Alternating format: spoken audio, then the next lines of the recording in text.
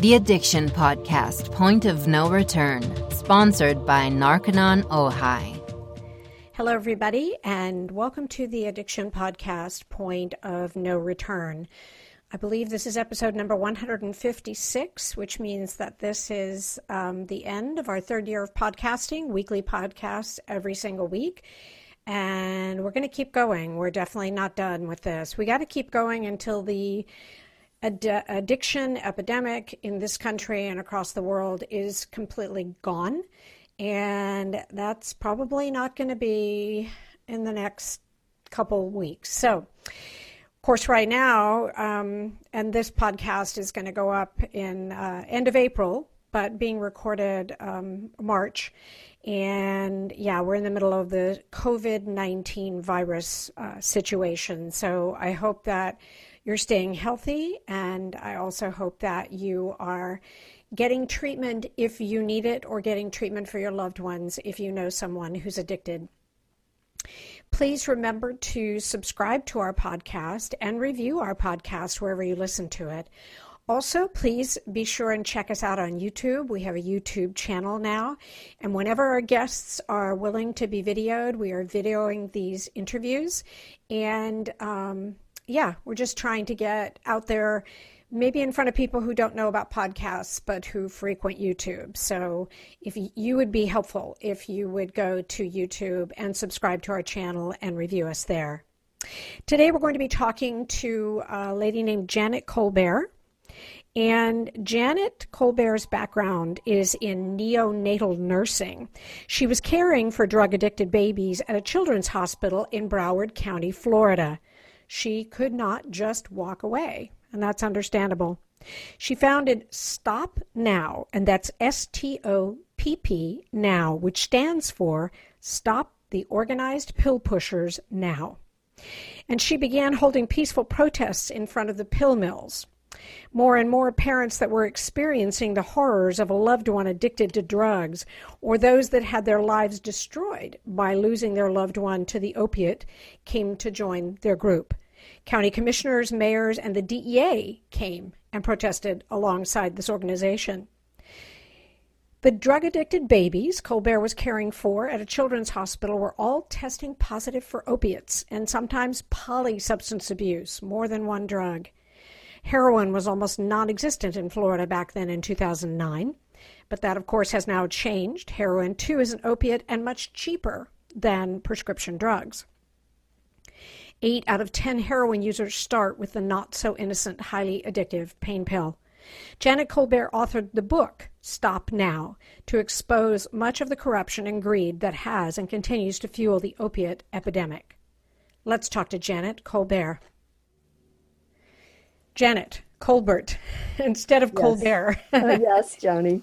Thank you so much for being on the podcast today. You bring a completely different perspective from anyone else we have had on the podcast, and I'm excited to have you here. I'm a little bit scared about what you're going to talk about. I'll just be honest, but that's okay. It needs to be brought up and it needs to be talked about.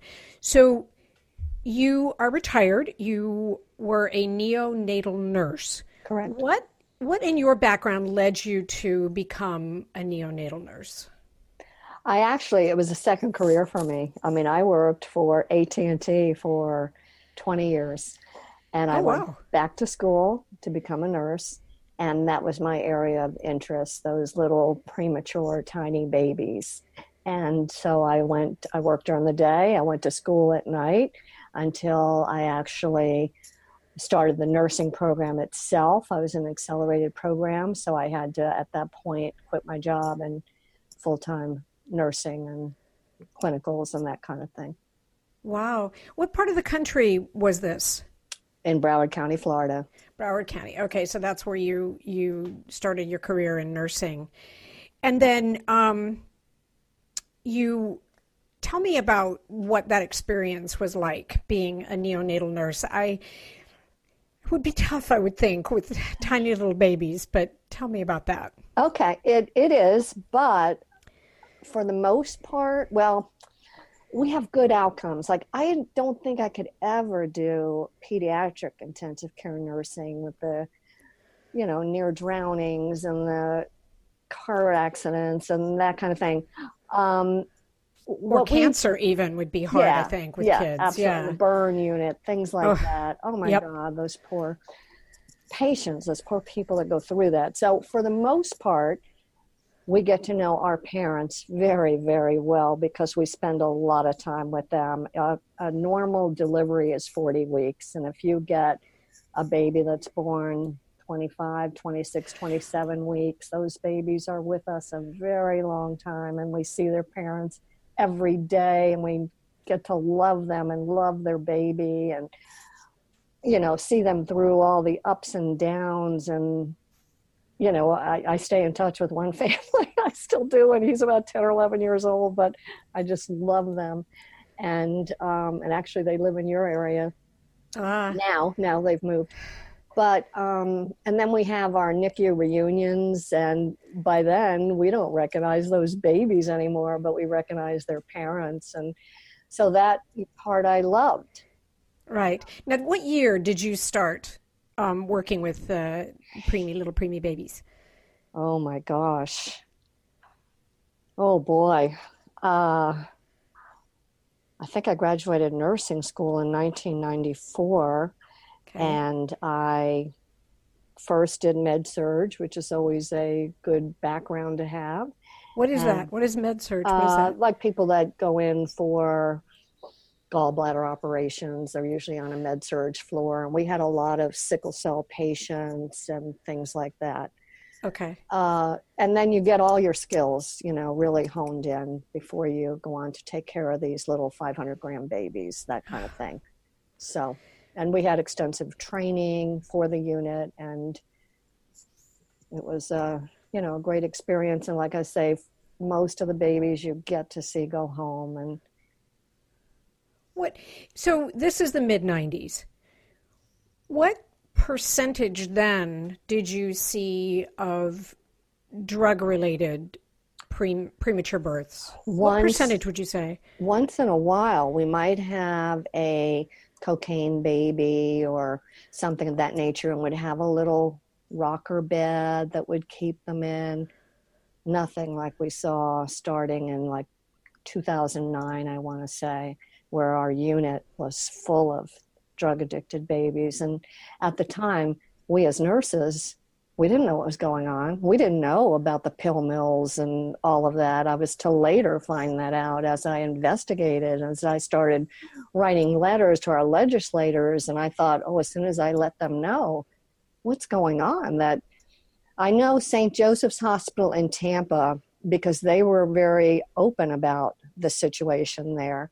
And they reported in the newspaper about 30% of their admissions to their neonatal unit was drug addicted babies. I would say there were times when ours were that high, maybe sometimes 20% of our unit, but as soon as one would go not home, they would usually be, our social worker would go to court, they'd be taken away from their parents, they would go to a foster home or a grandmother. Our foster care system is overwhelmed. They don't have enough beds for these babies. Right. And so you say 30%, and I get emotional. I know. That's such a high percentage. Maybe this is something that you know. Does an addicted mother, does the fact of drug addiction cause premature births? Do you know? It doesn't. However, I found out one time I was at a Pam Bondi, when she was Attorney General in Florida, had started a NAS task force. NAS stands for Neonatal Abstinence Syndrome, for those that don't know, task force. And it was in effect for not that long, but I was invited to go to one of the meetings that was here in Broward County. And there was a doctor speaking, and he was doing a lot of research in, I think it was in Shands Hospital. And I had asked him, because at the time we had a baby on our unit that was only 30 weeks and showed no signs of being a drug addicted baby. However, his mother signed out AMA, and she was completely no doubt, and they had drug tested her and then drug tested the baby for that reason. So I asked him, what about this baby that has no signs? Like, we would have never known. And he said, for some reason, and I think the cutoff date he gave me was 31 weeks and under, they show no signs of withdrawal. So then my question is, and like you say, how much this bothers you and you can't sleep at night, was how many are we missing? Right. How many go home with parents that are going to neglect them because it's more important that they go out and buy what they need to get through the day and leave the baby unattended or things like that? Right. So what you're saying is that if the baby is born in less than 30 weeks, that oftentimes they don't show? That's what his research said, yes. That's interesting to me, because I don't know if you listened to this particular podcast that we did, but a young man reached out to us from South Dakota. His name is Austin, and he is a former addict, and he and his wife was an addict as well when she was pregnant.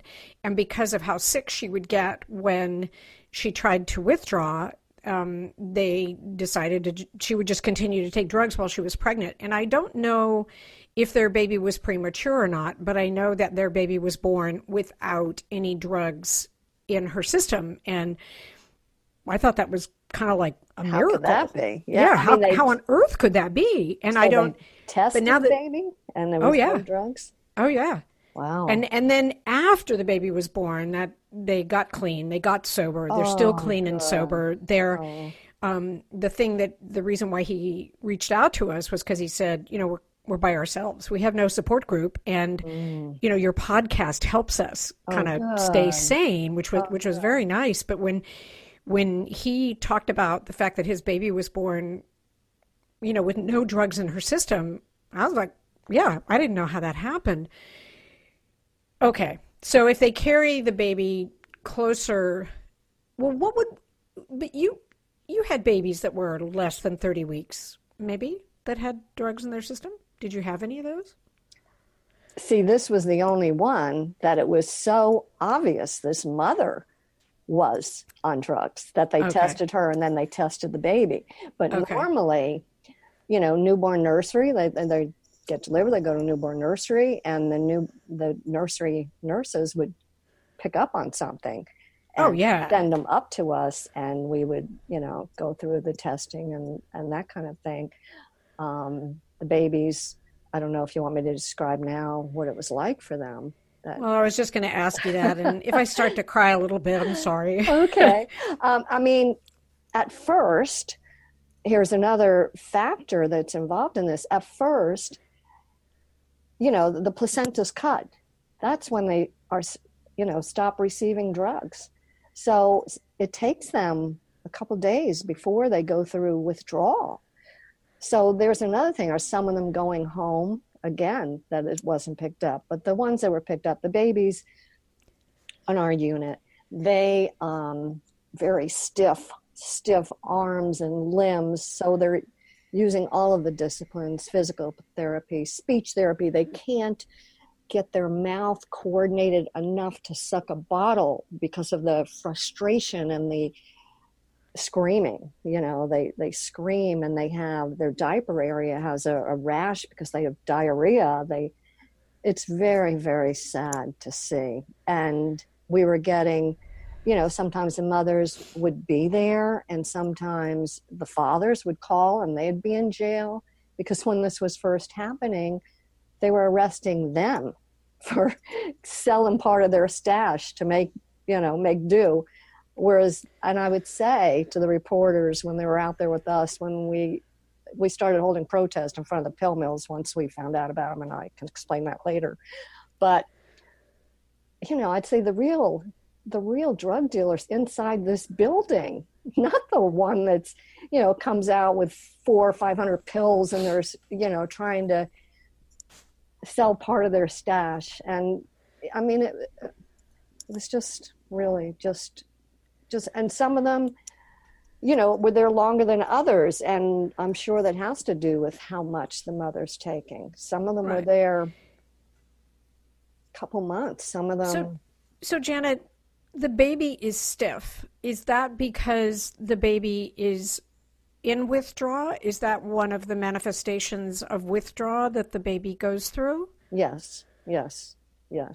Very tight, like, frustrated. If you had someone that was just putting their fist and clenching them and clenching their mouth, and that was part of it. Yes.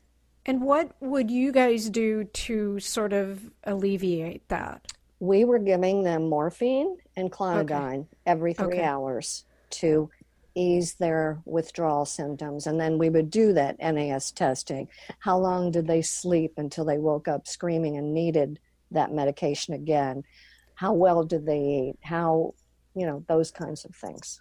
And then would you step them down to the point where they didn't? Okay. We would step them down or up. And then they naturally had to be off of everything before they were allowed to be discharged home. Right. How long average would it take to go through that process with a baby? I think I read in a national study, the average is about 21 to 28 days. We had some that needed extensive. We had one baby that she could not eat at all, no matter how much speech therapy tried. They just could not get her to suck orally what she needed to do. They had to put a feeding tube in her. I mean, we used feeding tubes, but I mean a permanent by the stomach feeding tube, and had to feed her in that manner before she could be discharged to the foster care system. Wow. I don't know if I have, we don't know how many people listen to this podcast that are addicts themselves or loved ones of addicts, but if you're listening and either you're pregnant and addicted or you know someone who's pregnant and addicted, you really want to put a baby through that? I'm just asking, okay? And yet I don't know, and Janet, maybe you do, I don't know if a woman's pregnant and she's addicted to heroin, if she goes through withdrawal, what does that do to the fetus? See, it's not good for the fetus. They can go into seizures in utero. So at the time, like I say, I am retired now. At the time, there were studies that the mother, first of all, seek help. Seek professional help. Let your doctor know that you are on heroin or opiate, oxycodone, things of that nature. Let them know, because there is help now. And I believe they administer methadone, is the last I heard, to these mothers so that they can bring them down. And maybe this mother that you did speak of, maybe that's why, although methadone, a baby born to methadone withdrawal is also very hard to withdraw from. The mothers methadone's worse than heroin. I mean, it's synthetic. I mean, based on what we know with, not babies, but just people coming off of methadone, it's way harder. I don't think she did anything. I think, I don't know what their story was. Maybe the baby was premature and that's why the baby was clean. Maybe. I don't know, because I can't figure that out. You've given me something. Well, except that the doctor did say that sometimes if the babies are premature, they're okay. But that's just unbelievable. But it is very important that the fact you just mentioned, if someone listening is pregnant, don't just go off cold turkey. Seek help. Very important. Get medical help, because you're going to need to step down so that your baby doesn't go into immediate withdrawal. Right. Anyway, that's that's sad. So have you, I don't know if you've heard this. I obviously want to get into, Stop Now and everything that you're doing, but we had a gentleman on the podcast a couple weeks ago talking about, he's from Drug Free America, and Drug Free America is very avidly against legalization of marijuana. I am too. And he said that there are states where doctors are recommending that pregnant mothers take marijuana for nausea. Oh, my God. Well, don't forget the opiate epidemic. I mean, we may not ever be able to stop all addictions, but we should be able to stop this one because it's doctors that are prescribing it. Yep. Don't forget that. This is where that whole thing, all they had to do in these pill mills is to find a doctor that would prescribe it, and they had no trouble finding them. That's right. That's exactly right. We had Pam Bondi on the podcast, and we had actually met with her before she was elected Attorney General. And when we asked her what were a couple of the things that she wanted to address, I think first and foremost was shutting down the pill mills in Florida. Mm-hmm. And then, as you know, she hired Dave Ehrenberg, and that was his project. Right. You know, and he's down in your area, right? He is in West Palm Beach now. He's in West Palm Beach, and now he's very involved in trying to close the part 2 of this, all of these sober homes that are so bad. Right. Now, did you encounter any babies that were only, I hate to say only, but were only addicted to marijuana? Did that ever come up? Yeah, it did. Oh, it did. Okay. Yeah. And would they have the same type of reaction as? No. The opiates. What kind of reaction did you see with them? Some of them we didn't really. I can remember one vividly. Like I don't remember really even testing for that, but I know one of the nurse practitioners would talk to the mother and question her, and found out she was taking that, and so she, put measures in place. One of our doctors said it was okay for those mothers to even breastfeed. So, there was different, feelings on that. Wow. So you were seeing these premature babies going through withdrawal. Or they were mostly full-term babies, remember? Okay. That we were seeing going through withdrawal. So you would get the full-term babies in addition. Right. Okay. Right. Our unit isn't only for premature babies. Okay. Neonatal, you kind of think of that. And yes. One thing, if I can mention right now, too, there's Narcan. Maybe people are very familiar with Narcan now, bringing back someone from death. Right. That's in every hospital in the United States, every L&D delivery room and NICU. And the reason for that is if a mother, like prior to all of this, prior to any of this happening, if a mother is given a narcotic during a very, tough labor, which was normal to do so, right, and you went to the delivery and the baby came out flaccid, gray, not moving at all, you would give Narcan in their thigh, and within a fraction of a second, they would be pink and crying and moving their limbs. It is a wonderful drug. Now, you would not give this to a drug-addicted baby because it could send them into immediate seizures, but Narcan is a very safe drug to give. Interesting.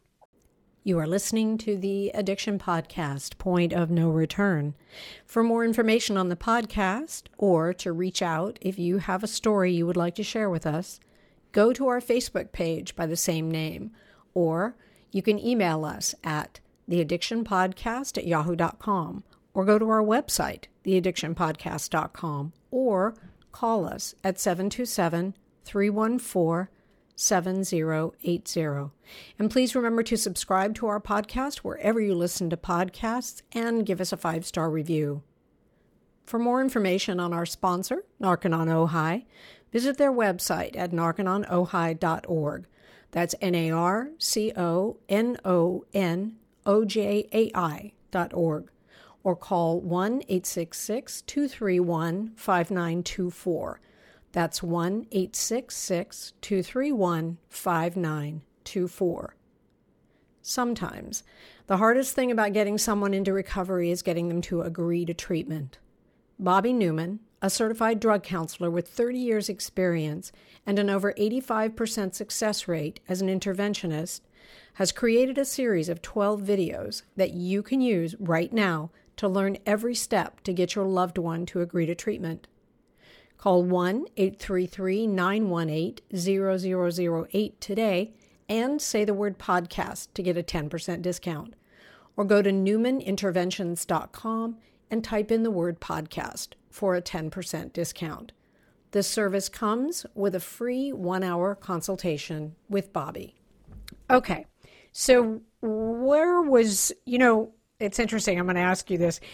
When we talk to former addicts, like people who recovered from drug or alcohol addiction, one of the things we always ask them to point up is what was their point of no return? What was the point at which they went, either I'm going to get clean or I'm basically going to die. I'm going to go down that road and die. So for you, what was your point of no return where you said, enough is enough and I have to do something about this?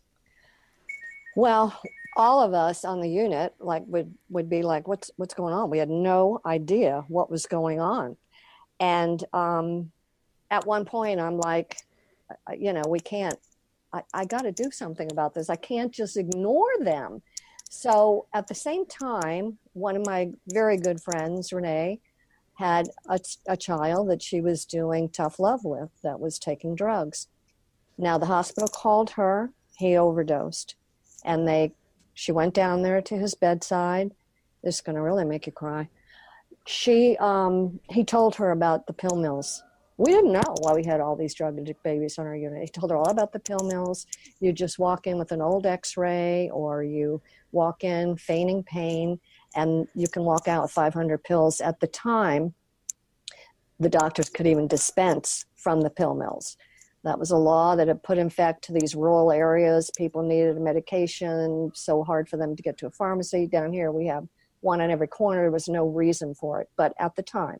So about 2 weeks later, Blaine had visited one of the pill mills, and he was on drugs and on State Road 84, walked in front of a car and was hit and killed. And so Renee asked me if I would help her write letters, because now we knew about the pill mills, if I would help her write letters about what was going on, and Tallahassee would surely do something about this. At that time, there was 150 pill mills just in Broward County, more than McDonald's, more than Starbucks. Oh my God. So that's how we started out. And then civic associations would ask us to come speak, and we would have people say, oh, with the lines wrapped around the building, and they're all over the place. I thought finally somebody's doing something for arthritis. How good. They had no idea. And so Tallahassee, when they wrote back to me, the paragraph about the drug addicted baby, they would just leave that blank. They would just say, oh, we know doctors are diverting, doctors prescribe, and then the addicts are diverting the meds. And I wrote back this one time, I don't know if you know Andrew. Oh my gosh, I can't believe I forget his name right now. I write to him all the time and talk to him on the phone once in a while in the Attorney General's office. I can't believe his name just escaped me. But he wrote me back that, because at the time he was assistant to the governor at the time. And this is before he went on to the Attorney General's office,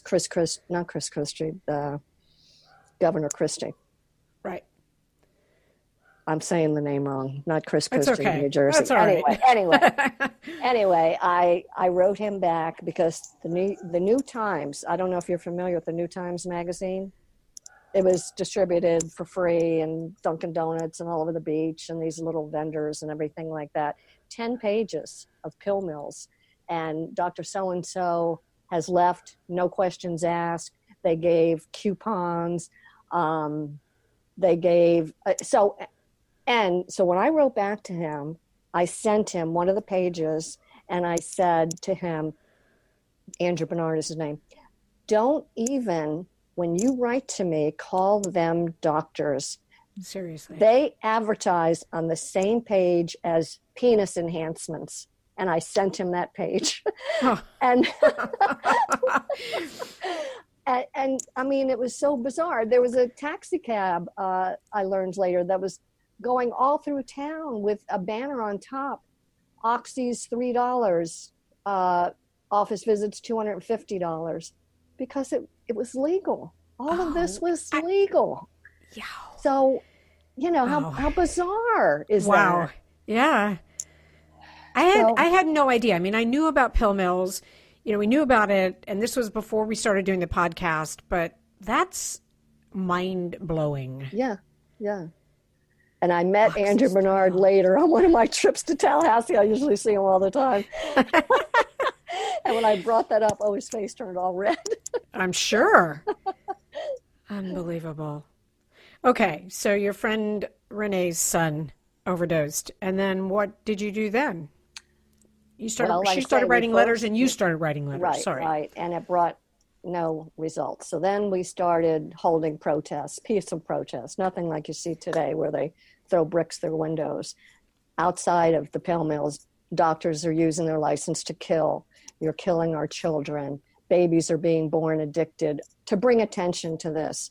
And more mothers started joining us. It was on the front page of the Herald and the Sun Sentinel. And so people would come out that their child had been lost to this addiction, or they were in the throes of addiction. And they would bring us Macy's bags full of the prescriptions that their child was receiving from these doctors, because in 2010 they did pass a law that they can no longer dispense. So, and I'll say this about Pam Bondi, the one thing I do not like about it's political, okay?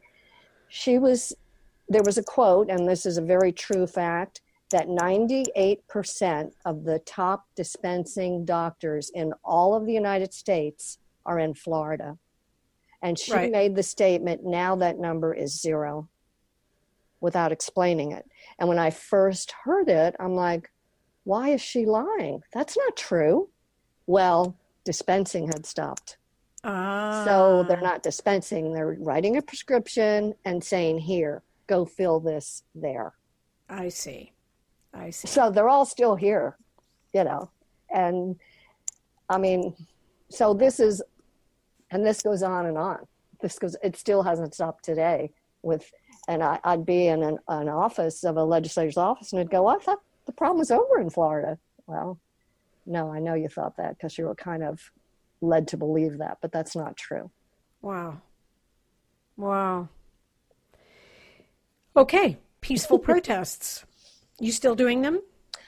The last one we did was quite some time ago, although we did just have one. If anyone wants to check my blog, stopnow.com, and it's STOPP. It stands for Stop the Organized Pill Pushers Now.com. I have now, the last blog before the one I have on there now, there had been a protest in West Palm Beach because Purdue Pharma, just prior to declaring bankruptcy, had made a large purchase of land in West Palm Beach, a couple of businesses.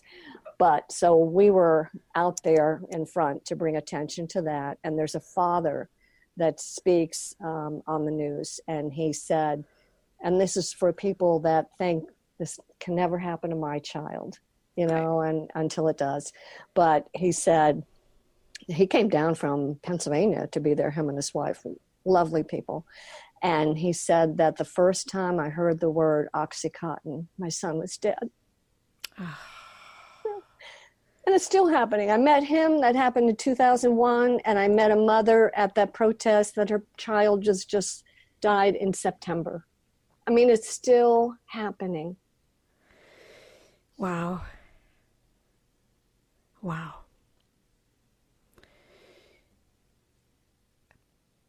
Sorry. It's okay. I don't know what else to say. So you wrote a book. I did. And the book is about everything you've been telling me about today? Yes. It's called Stop Now also. It starts out with the neonatal unit, how I found out about this and the pill mills. I have a few personal stories from some mothers. The whole book's not about that, or you couldn't possibly read it. And then I have our struggle in trying to get legislation, going to Tallahassee, going to Washington, D.C. My motto that I have on the back of my cards is, all that is necessary for evil to triumph is for good men to do nothing. That's a quote by Edmund Burke. And there's a lot of good people not doing anything. And,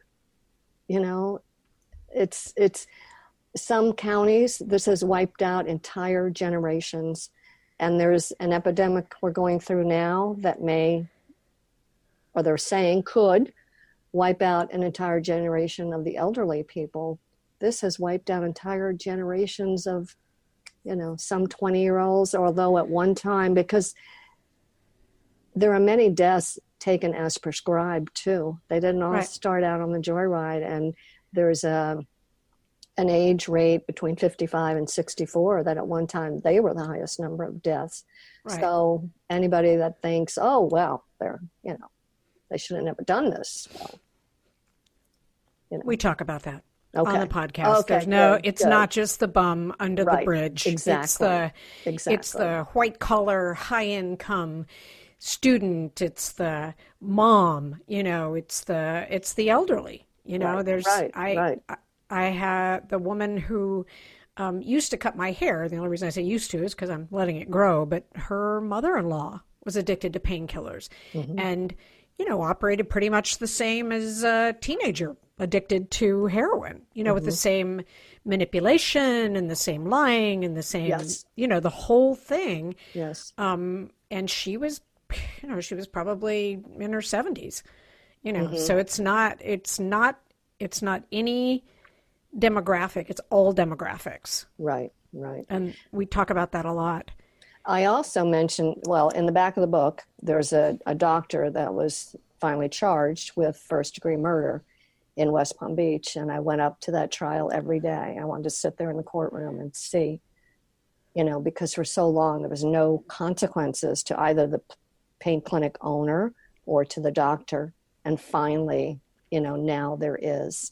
Wow. And so I have that court trial. It's very interesting. You learn a lot about what happens in a courtroom. In the back of the book, I have that. And then I also have appendix with the CDC guidelines, what they are. There's great opposition to those now by those it hurts the bottom line of the drug companies. And the drug companies are the most powerful lobbyists in Washington, D.C. And yes, they are trying to abolish the CDC guidelines. Wow. When did this doctor go to trial, the one in West Palm? I want to say 2016. Okay. Have there been more since then? There have been, and there have been clinic owners and so I've gotten to know federal prosecutors and state prosecutors, and I know when this one pill mill that was up on Commercial Boulevard, when he was arrested, Vincent Coangelo is his name. When he was arrested, he was making $150,000 a day. How much money do you need? God. And how many died from going to that pain clinic? Wow. Well, yeah. So what's next for you? Well, we were supposed to have a Hill Day June 3rd, but I don't know. Things aren't looking, too good for traveling right now. Or does that mean you go up to Capitol Hill and protest up there? Do you actually do a protest? Or? We have in the past protested in front of the White House. This time we were just going to go see our legislators and, meet with their aides. I would love to meet with President Trump. I really would, because first of all, I would like to thank Melania Trump for giving a voice to these NAS babies. I've been trying for 10 years.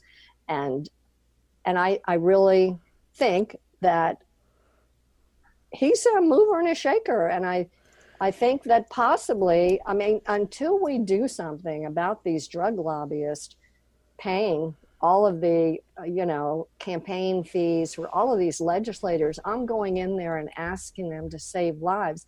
But somebody else is at the back door saying, we'll pay for your entire campaign. Right.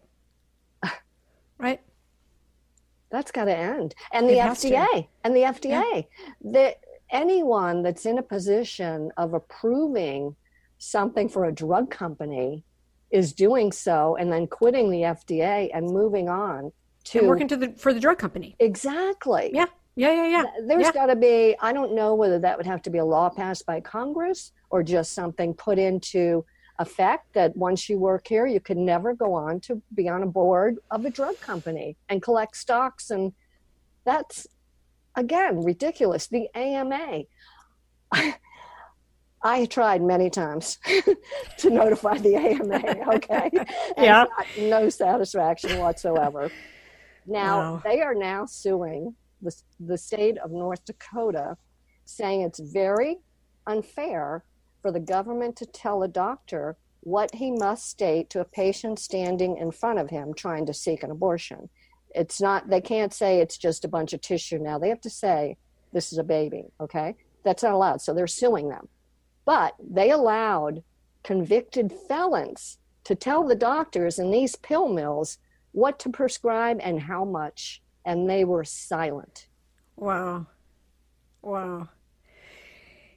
Another podcast that we did, I don't know if you listened to it, was there was an investigative reporter, Mary Sue Connolly, and she made a documentary about McKesson, drug distributor, dumping all of the opioids into West Virginia. Right. And one of the key, we won't call him a doctor, let's call him a prescriber, was this Dr. Massey, and he's now working for the state of Virginia. And he went to federal prison for the illegal prescription of these opioids. And now he works for the state of West Virginia. Yeah. It's unbelievable. Right, it is. There was a Senate investigation, so-called Senate investigation. All of this could have been closed down. In those letters are dated. I have them. I have some of them in my book, a couple of them, just so the readers can see them. In May of 2012, they had all the evidence they needed to go after these drug companies about how JACO was paid $12 million to make the fifth vital sign. You know how important and imperative that was? A hospital, if a JACO survey is coming out, they are frantic because if they lose their JACO survey, they'll lose all the Medicare payments. The hospital have to close down, so they'll do whatever they want. So at that time, it's since changed. Pain became the fifth vital sign. Wow. Yeah. And the Federation Board of Medicine, how much money, that's a question, how much money were you given to distribute the book by Scott Fishman claiming the undertreatment of pain in America? And they distributed that to doctors going to Board of Medicine meetings. And that same phrase that was coined by the drug companies was stated by AMA president too, about the undertreatment of pain in America. So all of these government agencies, or most of them, I should say, are receiving payments from the drug companies. That's got to stop. There's got to be a conflict of interest there somewhere. Yeah. It's unethical, to put it mildly. At best. Yeah. It's criminal, but it is criminal. At least it's unethical. So where can people get your book? It's available on Amazon. It's available on Barnes & Noble. Online, all this online. Chris, nobody can leave their house now. Anyway. Right. And it's Stop Now, STOPP Now. Yes. And it's by Janet Colbert. Yes.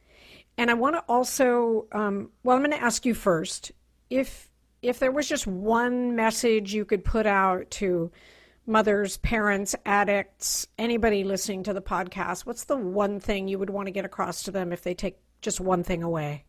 Please get involved. Please get involved. We have to have a louder voice. The old saying, the squeaky wheel gets oiled. On STOPNow.com, I do have a one section, current projects, things that we're working on. Another thing, and I have this in the book too, we have, DEA versus Walgreens. We have the court documents where some of these pharmacies went from under 100,000 a year distributing to well over 2 million, almost 3 million. And what did they do? They passed legislation removing authority from DEA in this environment. So I do have under current projects, yes, that bill number, how this first came about. And there is another bill, no sense in me giving the bill numbers now. I mean, it is on the website, that amends that to remove that and give DEA back the authority they need. And it's not going anywhere. So we need people. And right now, again, our legislators are pretty busy with other things. I understand that. But there's 2 epidemics here that really need to be stopped now. That's right. And when the COVID-19 virus danger is over, the addiction epidemic is still going to be there. Yes. So there's not a quick end to that one, whereas there hopefully will be a quick end to the virus. Yes. Janet, thank you so much for being on the podcast today. And thank you for everything you're doing. And I wish you huge success. And I'm glad that we are able to give you maybe a little bit more of a voice to what you're doing, because I think it's so important. Thank you so much. I appreciate it. And you're lovely to speak to. You are welcome. Thank you. Wow. That was quite the interview. When she mentioned that there were 30% of babies at the hospital in Tampa that were born addicted to drugs, that just grabs my mother's heart and squishes it very tight. If you're listening to this and you know someone who's addicted, if you have lost someone to addiction, make your voice heard. This epidemic is huge. And while there is all this brouhaha out there for COVID-19, maybe by the time this podcast goes up, it'll be over. But while this is going on, please remember that the addiction epidemic is way, way bigger in this country than COVID-19 will ever be. And you can make your voice heard, and you can help do something about it. Maybe you think just my little voice isn't going to do any good, but your little voice joined with other voices is going to make a difference. So do something about it. If you know someone who's addicted, get them into treatment. Do it now. If you've lost someone to addiction, make it known. Scream it on your social media. Demand that someone take action, but do something about it. Thank you for listening today. Please remember to subscribe to our podcast wherever you listen to podcasts, and also check us out on YouTube and subscribe on YouTube. You have a good week, and we will be back again next week. Thank you so much for listening. You have been listening to the Addiction Podcast, Point of No Return, sponsored by Narconon Ojai. For more information on Narconon Ojai, call 866-231-5924 or visit www.narcononojai.org. Narconon is a non-12-step rehabilitation program based on the works of L. Ron Hubbard.